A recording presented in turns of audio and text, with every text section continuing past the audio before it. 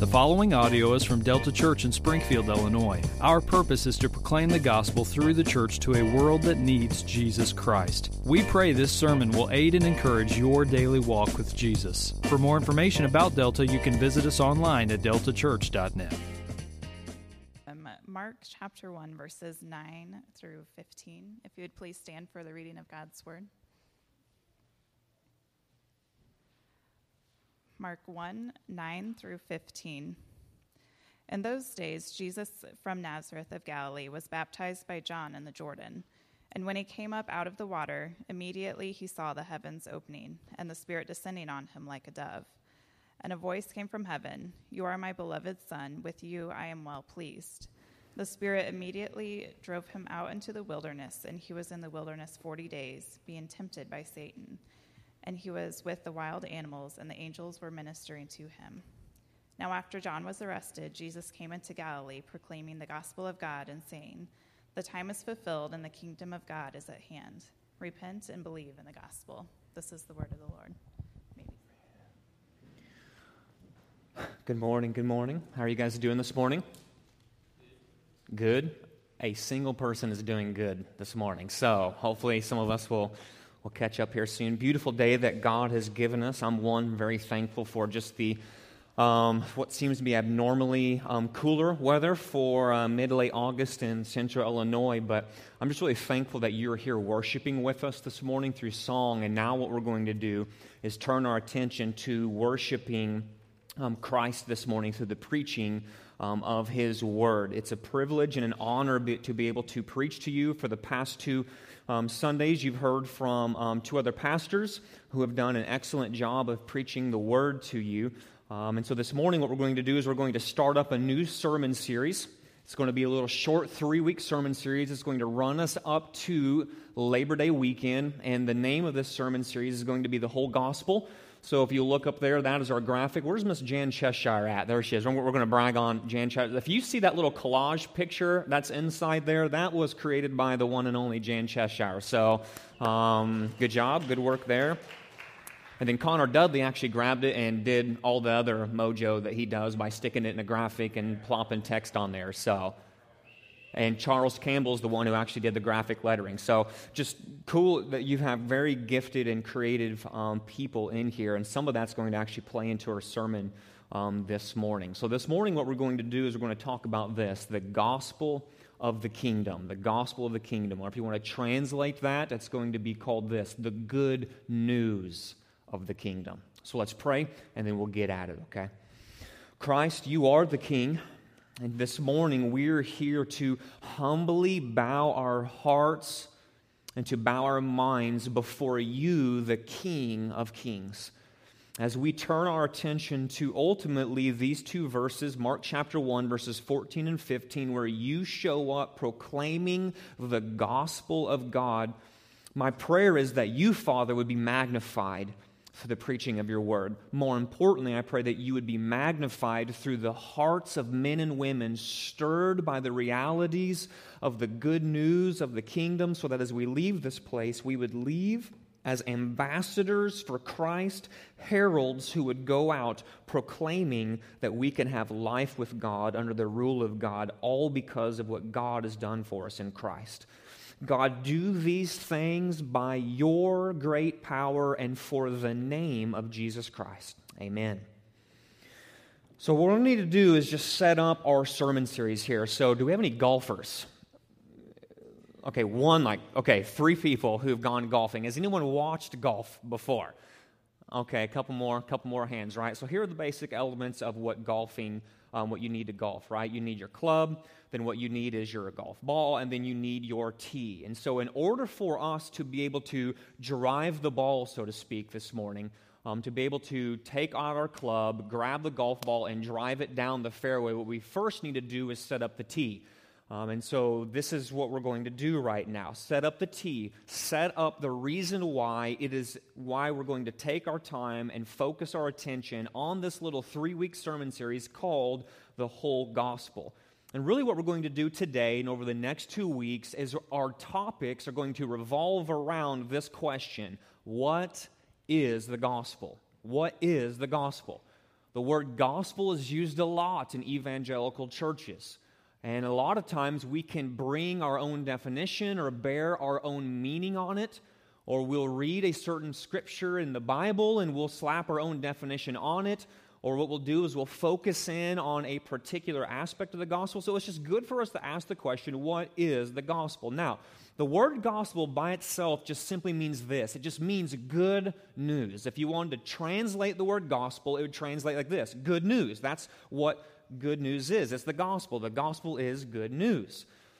And for the most part, Christians around the world, they just have no problem with agreeing with this idea. In this way, we all walk the same path. If you were to ask a Christian here, ask a Christian in South America, Europe, Asia, wherever it is, like, is the gospel this idea of good news? We would agree. We would say yes, it's this idea of good news. But where paths separate is when we ask someone to define the content of this good news. So if we were to take 10 people, sit them down, and ask them the question, what is the gospel? Fill in the content of this good news for me. To take those 10 people, sit them down, and ask them that question, what is the gospel? This would be a surefire way to get 10 different answers. An answer to the question, what is the gospel? Someone might say this: well, the God is the gospel. God himself, he is the good news that we need. And someone else might come along and go, well, no, that's good. Yes, God is the gospel, but right, there's other major religions of the world, and they use that word God to describe the deity they worship. And so what we need to do is narrow it down a little bit more. We need to get more specific to the one who we find worthy of all worship, worthy of all praise, and it's Christ. And so someone might say, well, what is the gospel? Well, Jesus is the gospel. Jesus is the good news. His life, his death on the cross, his resurrection, this is the content of what the good news is about. And some others might sum it up like this, like, well, man, that's good, but what we need to do is systematize it a little bit more. We need to think about it in these 4 parts. Yes, we need to have a category for God, how he's holy and he's sinless, and he can have nothing to do with sin. And we need to have a category for man, how man is not holy, man is not sinless, and because he is sinful, he's separated from God. Then we need to have a category for Christ, and how Christ is the one who reconciles man to God and God to man. And then we need to have this idea wrapped up in the gospel of a response. And so they might use this terminology of God, man, Christ, response. This is the way we talk about the gospel. And then others might just come along and go, no. Like when you read your Bible, go to the Gospels, go to the New Testament. And they might take up the language of kingdom, right? You go to the book of Matthew. Matthew records Jesus talking a lot about the gospel of the kingdom. And so others might say, well, no, what we need to do is we need to focus in on some of the Pauline letters, the letters that were written by the Apostle Paul, where a lot of the language of the cross comes up. We need to talk about the gospel of the cross. That's how we define the gospel. And others go, no, the gospel is all about grace. It's grace. It's not cross. It's not kingdom. And now, one way or the other, all of these answers are correct. You see these threads being woven back and forth throughout the Bible, but in another way, all of these aspects or these very specific ways of thinking about the gospel are reductions of the gospel. What these various answers show us is that when it comes to understanding the gospel, we have the tendency to lean a certain way when we're trying to think about, define, and understand the gospel. And I think it just simply stems from this. Like, we recognize that the gospel is simple, but we also fully recognize that the gospel is not simplistic. Do you see the difference there? We recognize that the gospel is simple. We could bring in my 4-year-old. This is why we teach the little ones downstairs, the little ones that are in the nest right now, 0 to 3 years old. We don't refrain from putting the gospel in front of them. The gospel is simple. It can be grasped by little children. But in the same aspect, we also understand that the gospel is just not simplistic. It is multifaceted. It is robust. It is this grand reality which takes a lifetime for Christians to wrap their minds around, right? None of us are here, if we are honest with ourselves, and say, man, like, I fully understand. I've sunk my roots deep down into the gospel. There's no other avenue, no other riches, no other crook or corner of the gospel I need to discover. I've discovered it all. None of us would say that. So it's simple, but yet it's not simplistic. And unfortunately, what we tend to do when we bump into something that is robust, and when we bump into something that is grand, that is just bigger than we can wrap our minds around, what we often do is we minimize it in order to be able to manage it. And when it comes to the gospel, unfortunately, we often do this very thing. We see the grandeur of the gospel. We read Matthew, Mark, Luke, and John. We see how the gospel was spread through the disciples in the book of Acts. We see how the gospel was maturing disciples through the epistles. We see where the gospel is going to take us in the book of Revelation. And what we recognize is this thing is big. It is robust. It is grand. It is good. But in order to make it manageable, because we see the grandeur of the gospel, what we often do is we just shrink it down to one aspect. And what we tend to do is we focus in on one aspect of the gospel to the neglect of the other aspects of the gospel. So we read our Bible, we see people talking about the kingdom, and then what we say is this: the only way to think about the gospel is by thinking about it in kingdom terms, to the neglect of the other ways the Bible talks about the gospel. Or we see the Bible talking about the cross, and you stand up and you start picking fights with your friends going, no, man, no, the gospel's the way. Justification, life, death, resurrection, the cross. This is the way to think about the gospel. You kingdom people, you grace people, take your seat. The cross is the way to go do. And then other of us who are more prone towards this idea of grace, this undeserved favor we get from God, all because of what Christ has done for us. That rings true, that resonates with our heart. And so what we say is, no, grace is the way to think about the gospel. But the case I'm just simply going to make over the next 3 weeks is this, is that the gospel is just not simply a kingdom message only. The good news that we can have life with God, all because of what He's done for us in Christ, it's not just a cross message only, and it's not just a grace message only. It's actually all three wrapped into one. So this is why we're going to take 3 weeks to talk about the Gospels. And my hope is this, is that as we seek to mature as disciples, for all of us who are believers right now in this room, in one aspect or another, you have tasted and you have seen that the Lord is good. You have tasted the beauty of the fruit of the gospel rooted and grounded in Jesus Christ. Now, what we do not do is we don't take the gospel and we just shove it on the corner and go, man, the gospel is good for salvation, but the gospel is good for nothing else in the life of the Christian. You do not see that in the Scriptures. What you see is that the gospel is what brings us into a relationship with the Father rooted and grounded in Christ. And then what we do is we day in and day out live our lives. We live our lives rooted and grounded in the good news of Christ, the gospel of Jesus itself.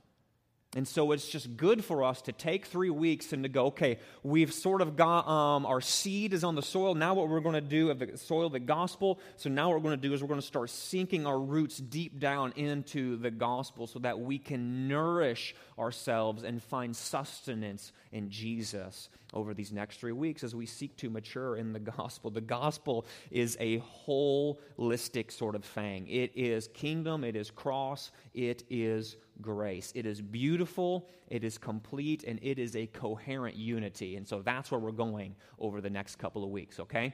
So back to the golfing illustration, right? We took the little tee and we just stuck it in the ground. So now what we're going to do is we're going to take our ball and we're going to grab our club and seek to drive this good news message down the fairway, okay? And so what we're first going to do, what we're first going to do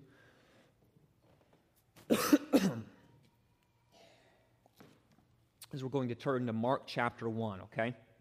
Turn to Mark chapter 1. And here what we're going to do is we're going to catch a glimpse of Jesus talking about the gospel of the kingdom. Hey, Connor, brother, can you just go put a little bit more water in there for me, brother? Yeah. Thanks, man. So turn to Mark chapter 1 and float your eyes down to verses 14 and 15, okay? Here, Jesus is specifically going to pick up the language of gospel, he's going to pick up the language of kingdom, and he's going to weave them together, all right? Now, in a nutshell, what we're going to see is this. Like, if you just had to define, like, what is the gospel of the kingdom? What is the good news of the kingdom? It is this. The good news of the kingdom is that life with God under the rule of God is available to all who would turn from the rebellion and trust in King Jesus. The good news of the kingdom is this, is that it is possible to have life with God right now. Life with God is not some future-oriented event. It is something that we can taste and experience right now in the present. We can know the good news that life with God is attainable right now. Under the good and right rule of God right now, it's available to sinners who would turn from their rebellion, who would turn from their allegiance and their alliance with Satan and his dark kingdom, and turn to King Jesus and his good news kingdom. This is, in a nutshell, the good news of the kingdom. So look what Mark writes, Mark chapter 1, verse 14 and 15. He says this, "Now after John," this is John the Baptist, "was arrested, Jesus came into Galilee, and he was proclaiming the gospel of God and saying," this is the content in a nutshell of what Jesus was saying, recorded by Mark. "The time is fulfilled. The kingdom of God is at hand. Therefore, because these realities are true, your response to the gospel of God is to repent and believe in the gospel." So when you look at verse 14, what you get is the gospel of God is proclaimed. When we focus our attention on verse 14, we see Jesus come into Galilee and he's proclaiming the good news of God, the gospel of God. And because Jesus' message is concerned with the good news of God, it is by necessity something that must be proclaimed. The gospel of God is not to be shushed. It's not something to be quietly put into a corner, something to be ignored. Like the little child that's sort of being rambunctious. So, okay, little Johnny, now you just go over into the corner. I just need you to be quiet. Try not to be too loud. That's not what we do with the gospel. The gospel is something that is meant to be proclaimed, something that is meant to be heralded, something that is meant to be preached and talked about. It is something so good that it demands to be spoken. Now, in Jesus' day, a gospel was an important announcement related to a king. The word gospel was actually used in the Roman Empire, and the way it was used was as a message, a way to describe a message that would describe something good that was happening with Caesar, right? So if Caesar conquered a land, they would issue a gospel, a good news message. If a new Caesar took the throne and there was a lot of pomp and ceremony parties going on, we would issue a gospel out and say, listen, Caesar, we have a new Caesar on the throne. This is reason to celebrate. Or if there was just a reason for any kind of celebration to take place, a good news message would go throughout the kingdom. So, for the men and women of Jesus' day, the very word gospel had kingdom implications. There was something directly tied to the way the Roman Empire operated in light of this word. So when Mark records Jesus showing up in Galilee, Jesus steps onto the scene proclaiming the gospel of God. Ultimately, this is a picture of Jesus making an announcement that strikes at the heart of all other kingdoms. It is no accident at all, that the writers of the New Testament use the word gospel when talking about the kingdom of God. The gospel of God is a declaration that there is a new kingdom where life with God is available under the rule of Jesus, our new king. In essence, when Jesus comes out of the wilderness after being tempted, and does not succumb to the temptations of Satan himself. When he comes into Galilee, Jesus is rolling into the city center of his day, where Roman Empire and Roman occupation would be seen everywhere. And when Jesus comes out and begins his earthly ministry and says, listen, I am proclaiming to you the gospel of God, what he's saying is this: listen, you think you know what kingdom is about. You think you know what empire is about. You think you know what rule is about because of Caesar, but he's like, you've got nothing. No category for the good, benevolent, right, righteous, awesome rule of Yahweh, of God the Father himself. These kingdoms, you know, they all all pale in comparison to the kingdom of God. Now, the fact is this. The world is full of kingdoms. The world is full of kingdoms. It's full of personal kingdoms, and it's full of earthly kingdoms. If you want to think about it like this, a personal kingdom, like what is a kingdom? A kingdom is ultimately a place where we exert our will on others, right? Where the king or the person in charge says, I want this to happen. He says it and it gets done. And so there's a sense in which we all exist in our own individual personal kingdoms, where we as individual people, we seek to exert our will over creation and over others. So for instance, Jan had an idea. That thing didn't just manifest itself out of nowhere, right? She had an idea, and Jan's own little personal kingdom, she said, I have this idea, and I'm going to take this paper, I'm going to take this glue, and I'm going to take these colors, and I'm going to take this medium, and I'm going to exert my will upon created things in order to create this new thing. And so in one sense, and when you think about just creation, the way Emily does photos, the way Darren takes photos, the way some of you design and build and all these things, that's just us exhibiting our will, exerting our will in our own little personal kingdoms and the creative side of things. And the personal relationship side of things, we do this all the time. The way bosses relate to workers, the way workers relate to workers, the way neighbors relate to neighbors, the way husbands relate to wives, the way parents relate to children. We have a will. I want this to get done. So I look at my child and I say, my own little personal kingdom, I am the king of the house. I am the king of my home. I want you, sir, to go and clean your room. And so I exert my will upon my child. So we experience that over and over again, this idea of personal kingdoms. There's also this idea of earthly kingdoms, and this isn't hard to imagine what they are. It's just the governments of the world, corporations, rulers, dictators, politicians. They're all seeking to exert their own individual wills, but in a corporate manner of the earthly kingdoms of the world. Now, when you read the Bible, the intention is that personal and earthly kingdoms would exist for one reason: to bring glory to God. One of my favorite verses, 1 Corinthians 10:31, Paul says, whether you eat or drink or whatever you do, do it all for the glory of God. This idea of personal kingdoms, earthly kingdoms, it fits right into that category. But unfortunately, sin's corruption has infiltrated these kingdoms and uses them as agents of war, uses them to destroy, not to build up, uses them for bickering and infighting, personal conflict and brokenness. All of us have been on the receiving end of this at some way, shape, or form. Sin and its evil effects infiltrating and corrupting the hearts of men, the hearts of women, so that these personal kingdoms and earthly kingdoms no longer exist for the glory of God, but they actually exist for the glory of self.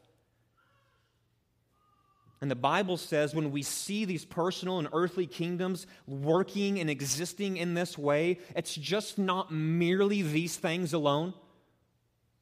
Right, I was talking with some others the other day, and it's this idea, like, for whatever reason, I gave this caveat. I think it was at community group the other night. This might be the worst illustration ever, but for some reason in my mind, I've just been seeing this a lot, and it's this idea of fractions.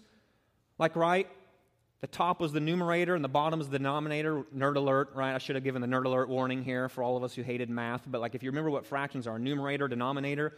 When we exist in this world and we bump into things, that variable, that numerator changes. All of us have different personal kingdoms. All of us bump into earthly kingdoms in different ways. All of us have been burned by the evil effects of sin in different ways. But the common denominator that exists behind the evil that we've all experienced and witnessed and seen in personal and earthly kingdoms actually comes from a kingdom that is ruling and controlling all of these other kingdoms.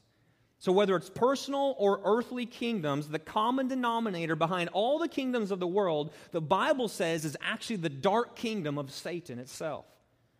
The Apostle Paul describes Satan as the ruler of this dark kingdom. He's the prince of the power of the air, and he talks about the rulers, authorities, cosmic powers which preside over this present darkness. Satan and his dark kingdom is the kingdom which is hell-bent on spreading lies, spreading disease, spreading death, spreading destruction. No matter personal, no matter earthly kingdom, doesn't matter. The common denominator is Satan seeking to exert his sinful, hellish will upon the kingdoms of the world. And so as we survey the broken landscape of personal and earthly kingdoms, what we're witnessing is the ultimate conflict that exists between the dark kingdom of Satan and the good news kingdom of Jesus Christ. And when we witness these two kingdoms in conflict, what this does is it stirs up within us a hope for something better. A hope for a better king. It stirs up within us a desire to see someone who can step into the brokenness, step into the destruction of this world, one who can come and destroy the effect of Satan's dark kingdom and usher in the kingdom of God. I mean, just think about it. The shootings that have been going on in our country. The refugee crisis that we see throughout the world. I'm sure you guys have seen the same little picture that I've seen of that little boy sitting in that ambulance in Syria, which is a snapshot picture of just some of the most hellish, damnable events that are just Satan ruling and corrupting and breaking and destroying overseas. I mean, you look at that, and like if you're alive, like if you actually check your pulse, just to see if you're alive, you see pictures like that, and there's just something that stirs the heart to go, man, I want somebody who can fix that. I see that, and I see sin's effects manifest in front of me in the way this little boy is experiencing something that he ought not to be experiencing. And we see the effects of Satan's dark kingdom all around us. And what it should do is stir within us to go, Lord Jesus, come. I want somebody who can step into the mix and fix the brokenness, fix the sin, fix the death, fix the disease, fix the destruction. And so when we turn to verse 15 in Mark chapter 1, this is exactly where Jesus goes. When Jesus shows up in Galilee, when he shows up in the midst of Satan's dark kingdom, comes in and says, listen, I'm going to proclaim to you a message. It's the gospel of God itself. And this is the content of my message. The time is fulfilled. The kingdom of God is at hand. When Jesus says these things, when he proclaims these words in the beginning of verse 15, in proclaiming the gospel of God, Jesus is essentially saying this. He is pointing to himself and saying that with the start of his earthly ministry, he is the one who's going to get this done. He is the king, is going to speak and exert his good, holy, righteous will in a world that is broken, sin-filled, full of disease, and he is the one who's going to push back the darkness, and he is the one who's going to restore all that sin has broken. He is the one who's coming and is going to say, the time has come for God to be your king. So when you turn to verse 15, Jesus is just making a gospel announcement, or he's making a kingdom announcement. The time is fulfilled. The kingdom of God is at hand.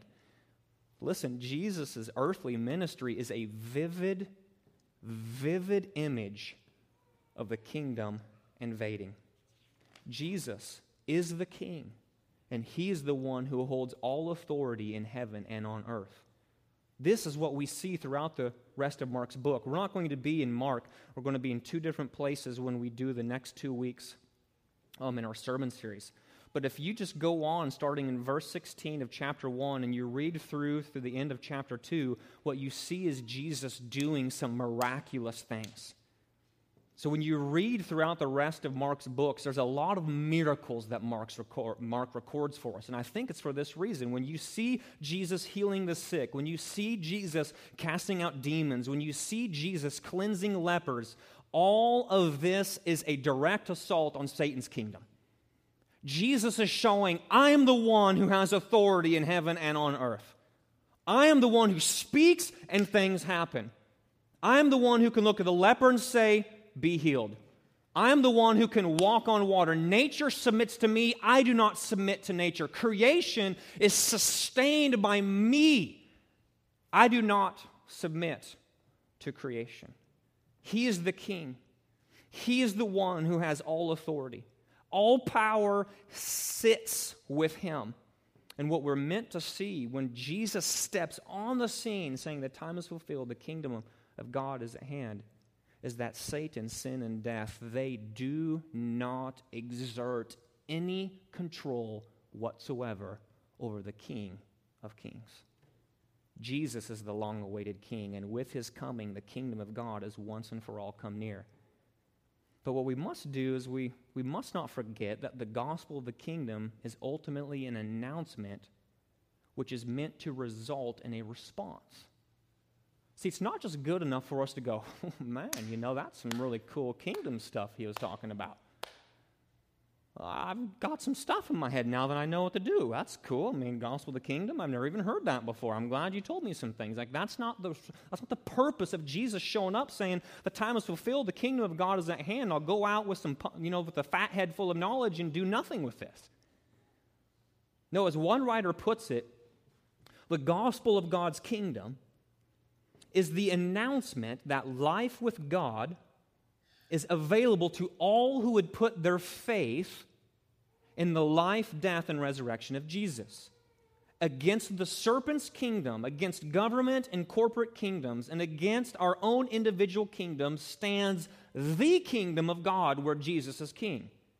In his kingdom, what he wants done gets done. In his kingdom, life works the way he designed it to. His kingdom is not ruled by sin. His kingdom is not ruled by human greed or corruption. Rather, his kingdom is ruled by the one himself who turns back darkness, reverses the curse, and makes all things new.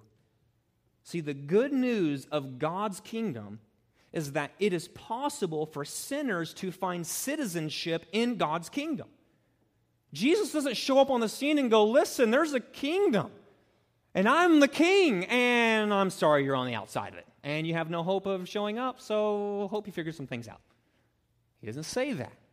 The good news of the gospel of the kingdom is that it is possible for those who are out to be in, for those who are lost to be found, to those who are spiritually dead to find spiritual life in the King himself. But the citizenship, it does not come as a result of what we have done or could ever do. Instead, what God demands for entrance into his kingdom, he actually provides in the King himself, Jesus Christ. See, none of us could ever live up to God's high standards in order to earn our way as citizens into his kingdom. But the good news, the announcement of the gospel that are on the lips of Christ in these verses is that this gift is available to us for free because Christ has done everything so we could enter into the kingdom. And since this is true, what it requires then is a response. And the way Jesus invites a response to the gospel of the kingdom is when he uses the two words at the end of verse 15. What are they? Repent and believe. Repent and believe. This is the response to the good news of the gospel. So the end of verse 15, in essence, is a call to respond to the king's invitation. Look what Jesus says again. Look at your scripture, copy of scripture. Jesus comes into Galilee. He's proclaiming the gospel of God. He makes a statement, two of them actually. The time is fulfilled. Fact, we're not waiting anymore. Fact number two, the kingdom of God is at hand with me on the scene. This is going. Therefore, because these two statements are true, because my earthly ministry has started, because of who I am as the Christ, the Son of God, the proper response is to repent and to believe in this gospel. See, the gospel of the kingdom is the good news that life with God is now available through Jesus Christ. And because the time is fulfilled and the kingdom of God is at hand, Jesus says, listen, repent and believe the gospel. The essence of genuine faith is this: repentance and belief. Repentance and belief. So what does it mean to repent? It means this. To repent means to turn from something and to turn towards something else. Super simple definition. It means I was giving my allegiance to this, and now I'm going to turn from this. But repentance is not merely an act of turning from something. It's the twin act, turning from, turning to. That's what repentance is all about. So when Jesus says the proper response to the kingdom of God being proclaimed, the good news that you can have life with God through Jesus Christ, when Jesus calls us to repent, he's calling us to turn away from our rebellion to his kingship, to turn away from our petty personal kingdoms, to turn away from the puny pleasures of this world. And what he's calling us to turn toward is complete allegiance to his kingship. Repentance is a God-initiated transformation of our loyalties from an alliance with these smaller kingdoms to an alliance with Jesus, the one true King. And so since genuine faith is repentance and belief, we need to ask the questions of what does Jesus mean by believe? And I think the idea wrapped up with belief is this. Belief is just simply seeing, believing, and embracing who Jesus is. So it's seeing Christ and going, yes, I see who he is. He is the Christ. He is the Son of God. I believe that these things are true and I'm embracing them for who it is. This is why repentance and belief go together. To turn from Satan and his dark kingdom, what we're doing is saying, I'm turning from these things and I'm turning and putting my belief into who Christ is, into all that he's done for us, and to all that he has accomplished, all that he promises to do. This is what belief is, simply seeing, believing, and embracing who Jesus is, what he has done, and all that he promises to do. Repentance and belief is what happens when God works in the heart of a sinner. And when God does this work, he awakens this person to see their sin, and by God's Spirit, he empowers this person to turn from Satan and his dark kingdom and turn to the good news message of Christ himself. Turn to Jesus Christ and his good news kingdom. In short, this is just the good news of the kingdom. That with the arrival of Jesus Christ, he is the one who not only restores and rules God's kingdom, but he is the one who provides access to God's kingdom. See, the kingdom is made available through Jesus Christ and him alone. Entrance into the kingdom does not come by a multitude of paths. Entrance into the kingdom comes through the King himself. There is no other gate. There is no other way to enter in. If you look in your copy of Scripture and you zip all the way back up to Mark chapter 1, verse 1, Mark says this, the beginning of the gospel. And so he's doing two bookends here. Jesus is going to show up proclaiming the gospel of God, and Mark says, listen, I'm going to tell you about the gospel of Jesus. And he calls Jesus Christ, Jesus the Son of God. See, the kingdom is made available through Jesus Christ and him alone. Jesus is not just some average, ordinary man. Jesus is the Christ. He is the anointed one. He is the hope and the fulfillment of the Old Testament. You go into the Old Testament, the common denominator of whether it's the sacrifices, whether it's the kings, whether it's the judges, whether it's the Psalms, whether it's the Proverbs, whether it's the prophets or the priests, it doesn't matter. The common denominator of the Old Testament is this. We need one who can come and show up on the scene and get things done. And so when Mark says, I'm going to give you the beginning of the good news, and it begins with a man named Jesus, and the first thing you need to know is that Jesus is the Christ. He is the fulfillment of everything that we find in the Old Testament. And not only is he the Christ, he's the Son of God. He is the one who can stand in the gap between sinful, rebellious man and holy, sinless God. Jesus is the Christ, the Son of God, and because these two things are true of him, what we use to define Christ and what he is and what he's done is with the word gospel. It's the good news that you and I can genuinely have life with God under the rule of God because of what Christ has done. And see, the reason why all of this is important is because when you and I see the gospel of the kingdom for the good news that it is, it gives us new eyes to see the world around us. It gives us new eyes to see the world around us. We've referenced this earlier, but if you don't have to look hard. There is massive brokenness in our world. Yes? Like massive brokenness. Diseases, death, families, marriages crumbling, divorce, cancer, people being ripped out of their homes in other countries, people dying. Massive brokenness in our world. And it's a brokenness that is directly related to sin. And the dark kingdom of Satan has people completely deceived. Has people deceived. They cling to the brokenness of this world, convinced that this brokenness is more precious than anything Jesus could offer. You bumped into that before? Go into your workplace or talk to your neighbor. They see this massive brokenness around us, but then when you mention Jesus Christ the King as the one who came to restore and usher in the kingdom of God, they almost laugh and would rather spit in your face, thinking that Jesus Christ and the pleasures found in Him pale in comparison to this brokenness. They love the brokenness, the darkness, more than the redemptive light and power found in Christ the King. They think it is absurd to abandon the things of this world and to sell out for Christ. And they fail to see that in Christ there is someone who is absolute good, who is God in the flesh, who promises to satisfy the aching and longing of their hearts in Himself. As a citizen of the kingdom, you guys have this as a category. And what it's meant to do is inform how you go to work next week.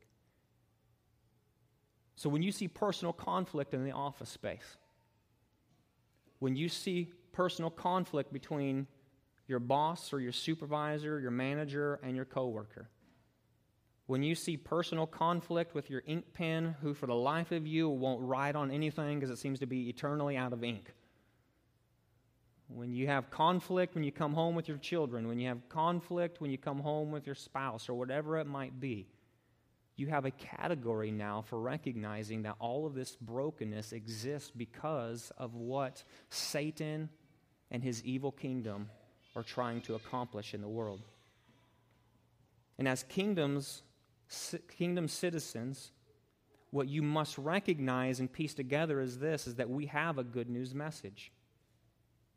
Just like kingdoms of old who would send out ambassadors carrying the message of the king, so we are part of a good news kingdom, and we are sent out as ambassadors with the good news message of Christ the King. I love how the Apostle Paul was over this.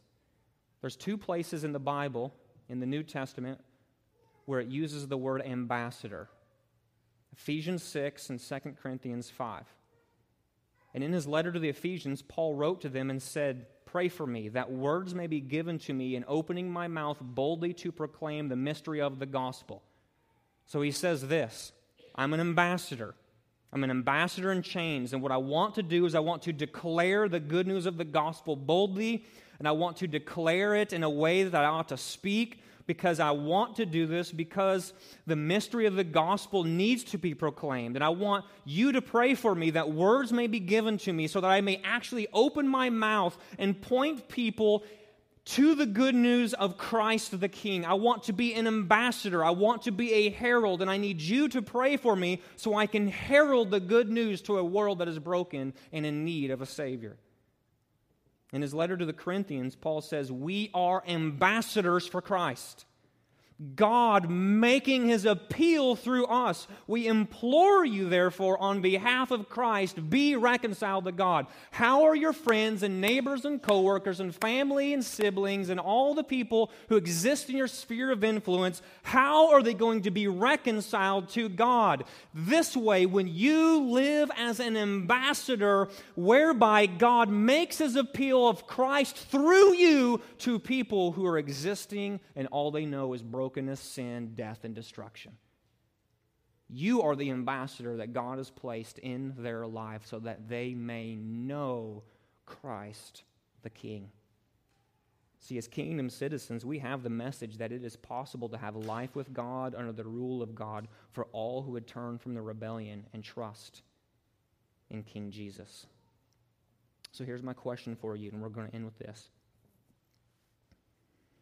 So, kingdom citizen,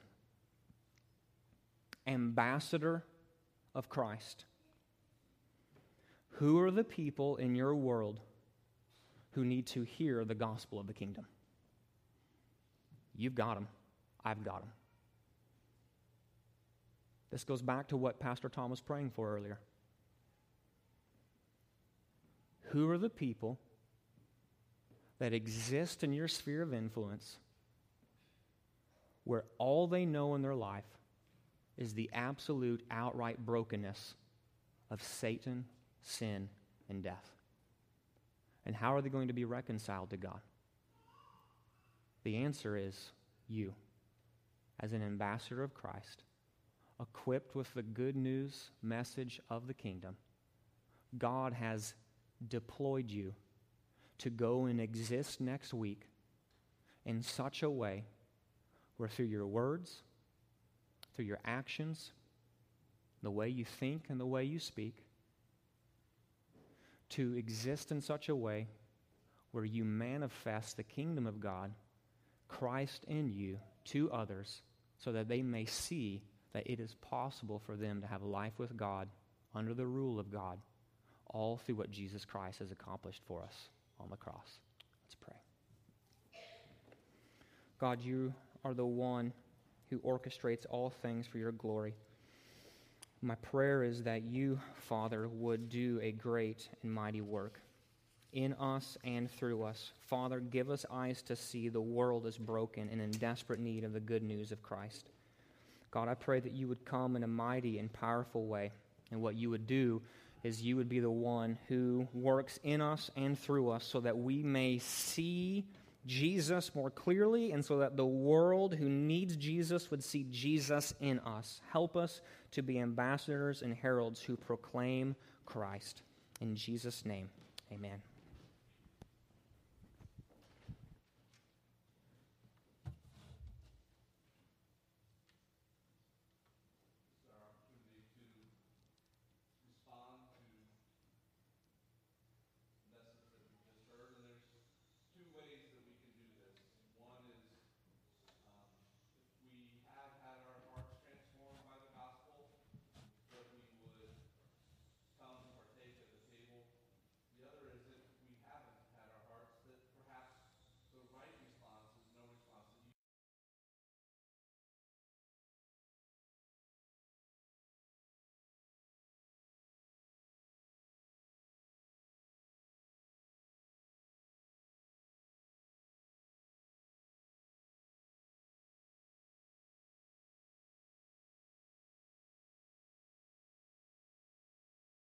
Not yet.